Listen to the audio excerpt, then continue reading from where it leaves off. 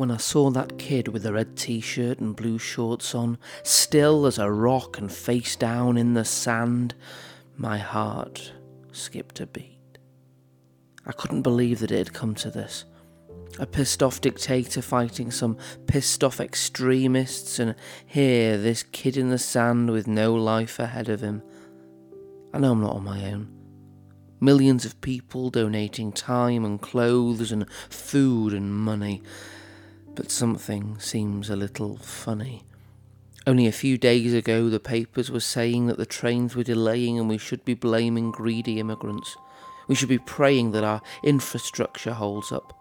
That we need to shore up these human beings in inhumane conditions because that's only fair.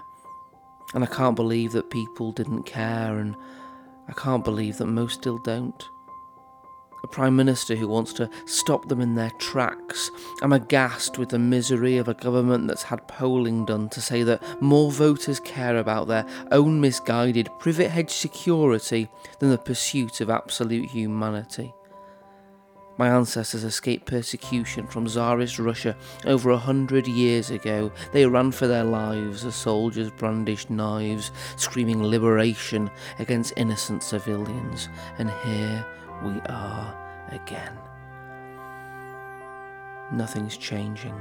Fear as a weapon, but at least I'm white and I'm nice. My pasty white skin a camouflage so I can live it up large in a country that made my grandparents' parents welcome. And I'm not alone. You find me a so-called indigenous Brit and I'll show you a fraud. When you're dead, you stop being a lady or lord. I try not to preach, but let me say this. If you hear anyone say that those immigrants should go back home, look them in the eye and tell them they're full of shit.